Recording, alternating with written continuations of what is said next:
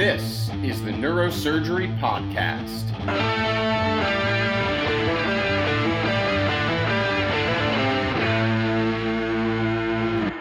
Welcome back to the Neurosurgery Podcast. Today, again, just Dr. Wang and myself. We wanted to do a quick wrap-up episode to kind of put a bow on the recent conversations we've been having about the interview season for the 2022-23 interview season and all these changes to the neurosurgery application process. It's been a great opportunity to talk to folks across the country, and especially people in various different roles in the academic and administrative structure within their own departments and within organized neurosurgery, to get different perspectives on how these changes came to be, which ones were kind of foisted upon us by external American medical organizations, and which changes were homegrown within neurosurgery, so to speak, in response to those changes, as well as everything going on in the past few years after COVID and the rise of virtual interviews. Dr. Wang, I know that myself, I've had a great time getting to talk with our guests, Dr. Jason Schwalb, Stacy Wolf, Dan Barrow, and Dan Resnick, and it really has, led me to reconsider some of the initial impressions we had about some of the new things this interview season, in particular the return to in-person interviews versus some still being virtual, and of course these preference signalings or likes, as Dr. Resnick said. Anything that you've noticed since we started all these conversations that maybe you've had your mind changed on, or at least a little bit more open in your approach to what's coming around the corner this year? Yeah, JP, thanks again for putting this together, because it's been such an insightful series, and I've learned a lot. And I, again, want to thank our guests over the last 4 or 5 episodes who actually were relatively honest and open.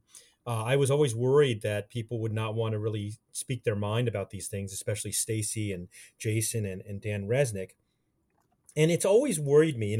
I go back to how you and I started this podcast, and the patina of being a neurosurgeon. And I was reading a recent article about how there's an investigation into the death of this Navy SEAL trainee. Did you see that article about this in New York Yeah, Times? I haven't read that article, but I listened to a number of podcasts that kind of follow some SEAL activity, or they're ex-SEALs who run them. And so I've heard a lot of discussion about this case. Yeah, so maybe we can talk about that, because I think it serves as a mirror that everybody's familiar with the concept of Hell Week and BUD/S and the selection and early training process for Navy SEALs. And apparently there was some new leadership that came about, I don't want to say like in 2013 or so. And that sparked this kind of concept of, and I shudder to even use the term, but like this sort of like caustic, toxic environment kind of thing. And then, unfortunately, one of the trainees died, in the Hell Week selection process. I can't remember if it was rhabdomyolysis or dehydration or arrhythmia. It was something like that, right? And now they're having some investigations at the highest levels as to how the training should be undertaken, if the selection process is too harsh, or has it even really changed over the last 10 years? Is that consistent with what you've read? Yeah, we actually talked before about Andy Stumpf, who has a podcast called Cleared Hot. He's a former Navy SEAL. I listened to some of his stuff, a lot of his interview or reader mail episodes, and he did one episode entirely devoted to this incident that I listened to, and that's been the majority of the perspective or take on it that I heard. But obviously, he speaks from a place of authority that you and I lacked, because not only was he a Navy SEAL himself, but he actually ran the training in BUD/S for many years as part of his role within the SEALs. And I think obviously he had a very nuanced and in-depth perspective on this, but one of the most important things to me listening to him talk about it as a takeaway point was that when you are training people, to use your term, for a caustic world, the training environment has to be caustic. Otherwise, they're not going to be ready for it. And he had numbers about kind of mortality rates over the years that occurred during SEAL training. And speaking from the perspective of a former SEAL who went through the training and used to run the training himself, he, with all respect and compassion, stated that this happens every few years. This does happen. And at least from his perspective, he did not think that was cause to lower the standards or make the training less severe, because what those people face in the field is infinitely and unimaginably more intense and more demanding than whatever could be faced in a controlled training environment. And I think that maybe not obvious, but to me, a clear parallel to neurosurgical training, as we're thinking about candidate selection, so to speak, in this whole discussion about interviews. Obviously, we don't expect anyone to die during neurosurgery residency, but we do see people who drop out and fall out of training, whether by choice or by dismissal, each year. And I think there's a bit of a correlate there where, with a physically grueling, life threatening, caustic training for Navy SEAL selection, every few years you may expect there to be a mortality. Similarly, though we do our best job to select the best candidates for neurosurgical training, you can imagine that a process, however intense and however scrupulous, is imperfect. And so every year you may expect people to fall out of neurosurgical training again, whether by choice or force. Well, there is a lot at stake. I mean, there's the lives of patients, right? And Right. there's the lives of our trainees. And I'll bring up one point. When I was in medical school at Stanford, we all went to Seattle to do our sub-Is. That was 1995. So that was a time when everybody went to Seattle because Dick Wynn was running the program, and Mitch Berger and Mark Mayberg and Rich Ellenbogen were junior attendings. So at that time, there was a gentleman that was 2 years ahead of me, and he drove from Stanford, Palo Alto to Seattle for a month, as did I, as did Steve Chang, as did Jerry Grant, who's the new chair at Duke. And what happened was, on his drive back from his sub-I, he crashed his car and died. And, Wow. I actually corresponded with this gentleman's family because I actually ran across his application. Dick Wynn will probably shudder to hear this. And this gentleman was quoted as being the number one or two candidate in the country for that year. And they said, the people who interviewed him, that they reminded him of Cushing, that he looked like Wow. Cushing, that he acted like, I mean, this is a big deal. And this guy died. Okay. And I was talking to one of our trainees, one of our interns. He was going to see his girlfriend in Tampa. I said, listen, dude, you're working really hard. I'm not sure you should be driving back and forth to Tampa on the weekends that you have off. I don't want to see you die in a car accident. And people were like, yeah, they blow it off. And it's like, okay, so you work that hard. There's going to be some impact. You might fall asleep at the wheel. Like, these kinds of elements of what we do are really real. And I do want to take it back to the Navy SEALs in the sense that, think about it this way. There's a lot of discussion. I think the failure rate had gone to something like one in something, I want to say 4-1 to 1 in 7. It was a big change, and I don't quote me on the numbers, but they're saying a lot more people don't make it through the training and the selection process, partly because the applicants are worse.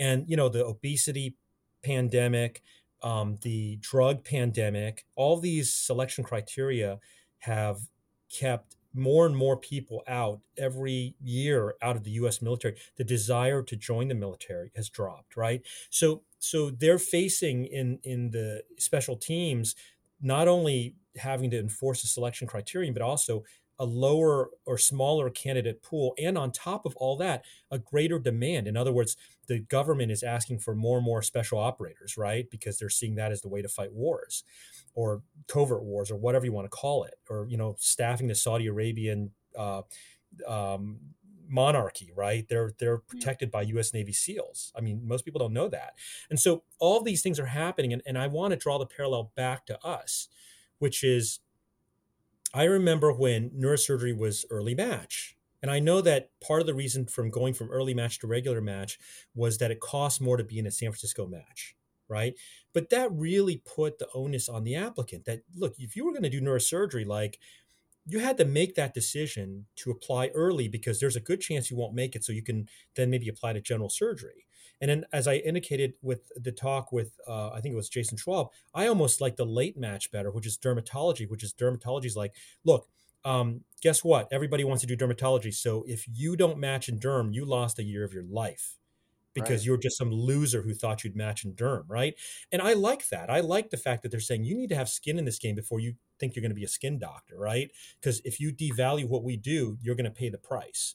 So I do think that there are real parallels, but I'm so far away from it now, JP. Like, I'm 30 years away from it.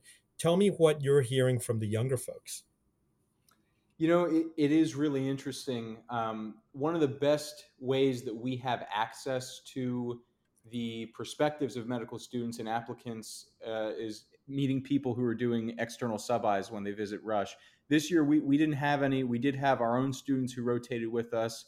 And, right now, most of them are away on their external sub-Is. I'm really interested to talk with them when they return and see what things are like at other programs and what the experience was like getting out there in the field this year after a couple years of everything being virtual. But everyone kind of, as we've been talking with the department side of things, people are stressed, people are confused. And I think this whole process of applying into a very competitive field, putting your whole future and life on the line, has always been stressful, has always been something wrought with fear and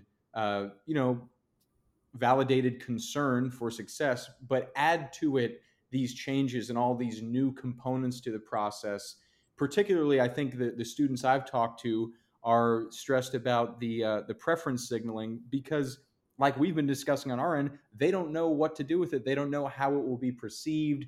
They don't yet have a sense of where to allocate these expressions of interest in things. And so, like any process in life, they're facing something novel for the first time, but they're also facing something that's new for everyone for the first time. And so there's always the fear that in a year of change, in a year of trying new tools and new techniques, what if I'm the one who slips through the cracks, And I'm sure that these are similar fears faced by the first folks in the virtual match during the COVID pandemic.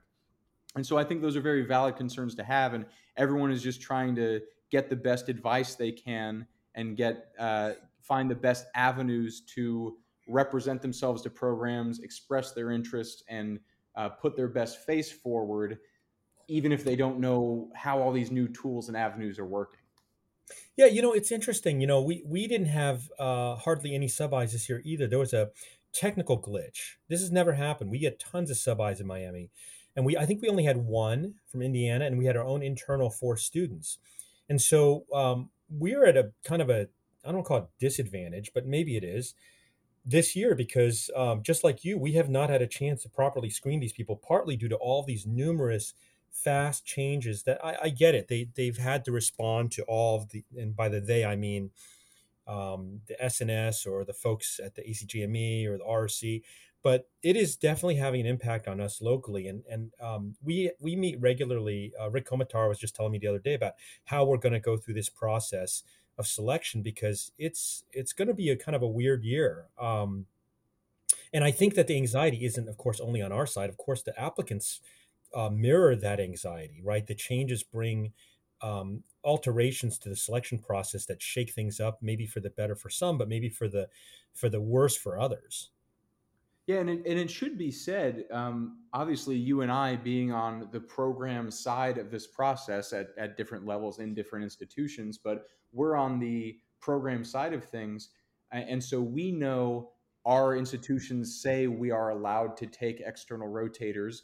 That's all well and dandy. But I think there are many students at various medical schools around the country who may not be free to do external rotations or may be limited in the number of external rotations they can do. I know during the COVID restrictions at the height of it, people faced different regulations about if they could leave the state for an external rotation or not, which obviously is very common within our field in the sub-I and application process. So even if we, the programs, put it out there like, oh, you're welcome to come, we're taking external rotators, my heart goes out to any students at schools or in states around the country who are not allowed to accept our invitation for whatever different regulations or rules they're living under at their medical school. And to that end, we were talking before starting this episode, Dr. Wang. We did a good job, I think, in this little mini series of covering various different perspectives. We had someone informally talking to the SNS and the organized neurosurgery perspective. We had a chair, we had a program director. We weren't able to find, and I tried, we weren't able to find someone who's going through the application process right now who was comfortable coming on air and talking about it publicly. So I want to put out an invitation to our listeners. Any of you who are medical students who are applying to neurosurgery this cycle and going through this process, if you would be comfortable coming on air and talking about it, sharing your perspective, your concerns, and kind of airing things out with us, please reach out to us. We say it all the time, neurosurgerypodcast@gmail.com. You can find us on Twitter, on Instagram. Contact us. We can talk a little bit about how you'd be more comfortable coming on air if we leave your name out, that kind of thing. But we would love to get the perspective from someone actually going through this process right now, if there's someone out there that would like to come on and talk with us. Yeah, I think in terms of how people are approaching this, I've sensed that as well, just locally, JP, that there is a lot of apprehension coming out of COVID, and this again is a class of folks who started medical school and then were plunged into the pandemic, right? So there's a lot of things about their educational process that was different, and then maybe not being able to do rotations last year as much, right? A lot of places were still pretty locked down, I think. You Yeah. guys still have restrictions on medical students? I honestly don't know if we have restrictions about hours in the hospital, but I do think that from the students at Rush, at least that I've talked to, and different places around the country, even as medical schools relaxed the hours in the hospital restrictions that were placed during COVID, many aspects of medical training, even in the senior clinical years of medical school, have remained virtual, if not for safety or restriction reasons, just for convenience, ease, and cost. Yeah, it's quite interesting to me, and I would add that what is the solution, right? People are like, well, okay, so we recognize the problem. So I would suggest that one of the solutions is just having open communication.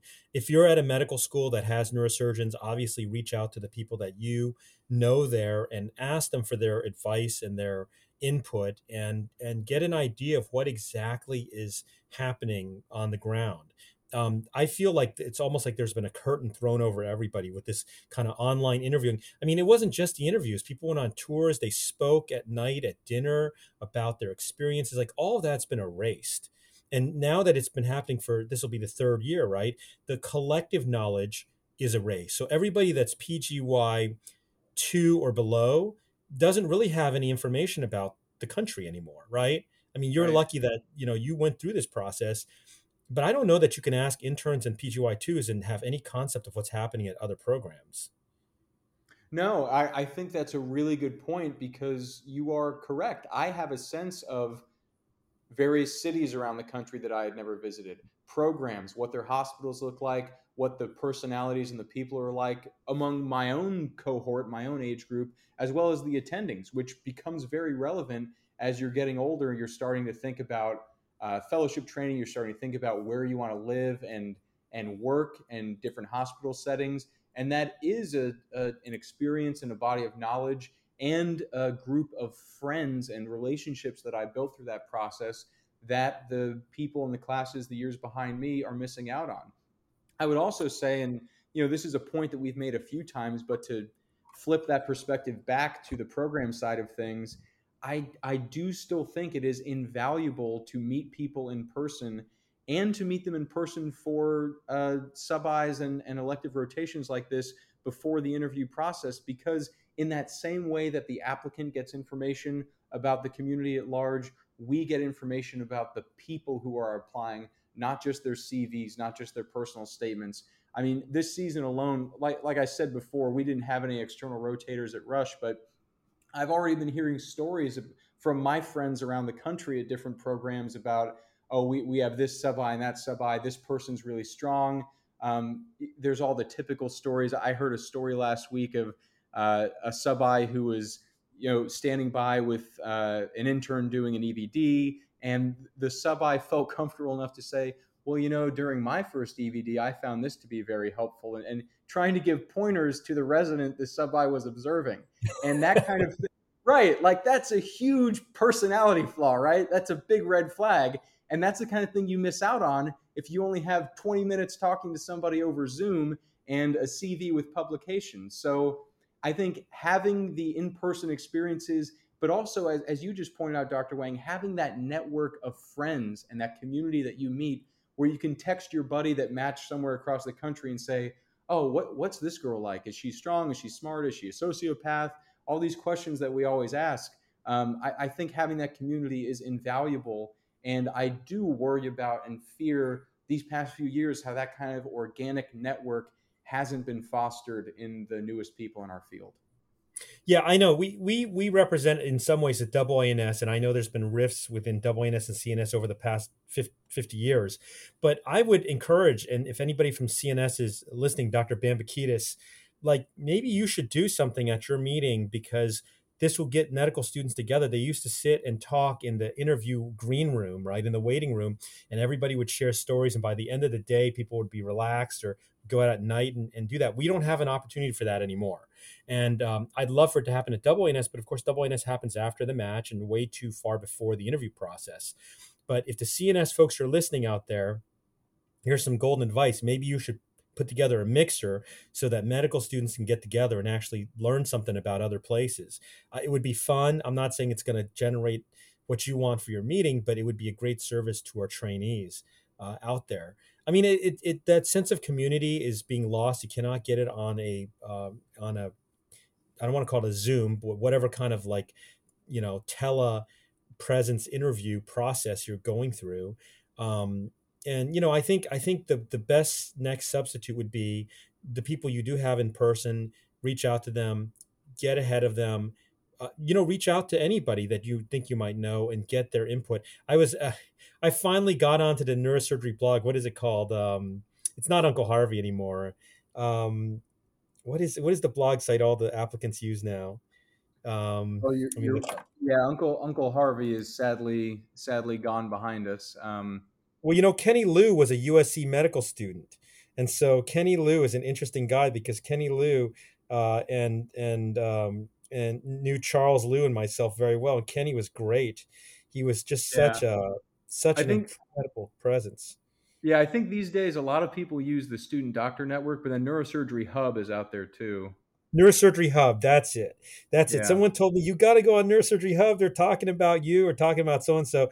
And, it is, people need that. They need that outlet, even if there's some false or inappropriate or incorrect information. It's information still. At least people are talking, right? Right. Well, Dr. Wang, thank you for coming on this tiptoe journey around the country and various perspectives about this interview season.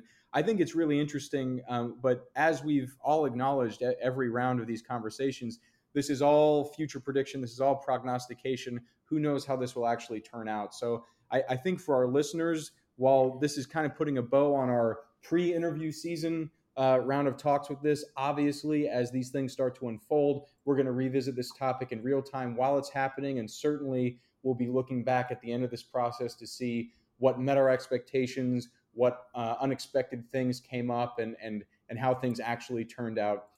I would again put out a call to any of our listeners who are applying this year. If you're comfortable talking about the process from your perspective, please reach out to us, neurosurgerypodcast@gmail.com, on Twitter, on Instagram, you name it, or anyone listening, if you have any feedback or questions or things you'd like us to address that we didn't touch on. We always love hearing from our listeners. But otherwise, we're going to return to normal episodes here out until the interview season kind of gets underway. Dr. Wang, always great talking with you. Thank you for covering this topic with me comprehensively. Thanks, JP. Disclaimer time. The opinions and ideas expressed in this show are solely those of myself, Dr. Wang, and our guests. They do not represent the opinions of any professional institution or organization. This show is for entertainment purposes only and does not constitute the giving of medical or legal advice. Listening to or participating in this show does not constitute continuing medical education or any other professional certification. It's just a show, everybody.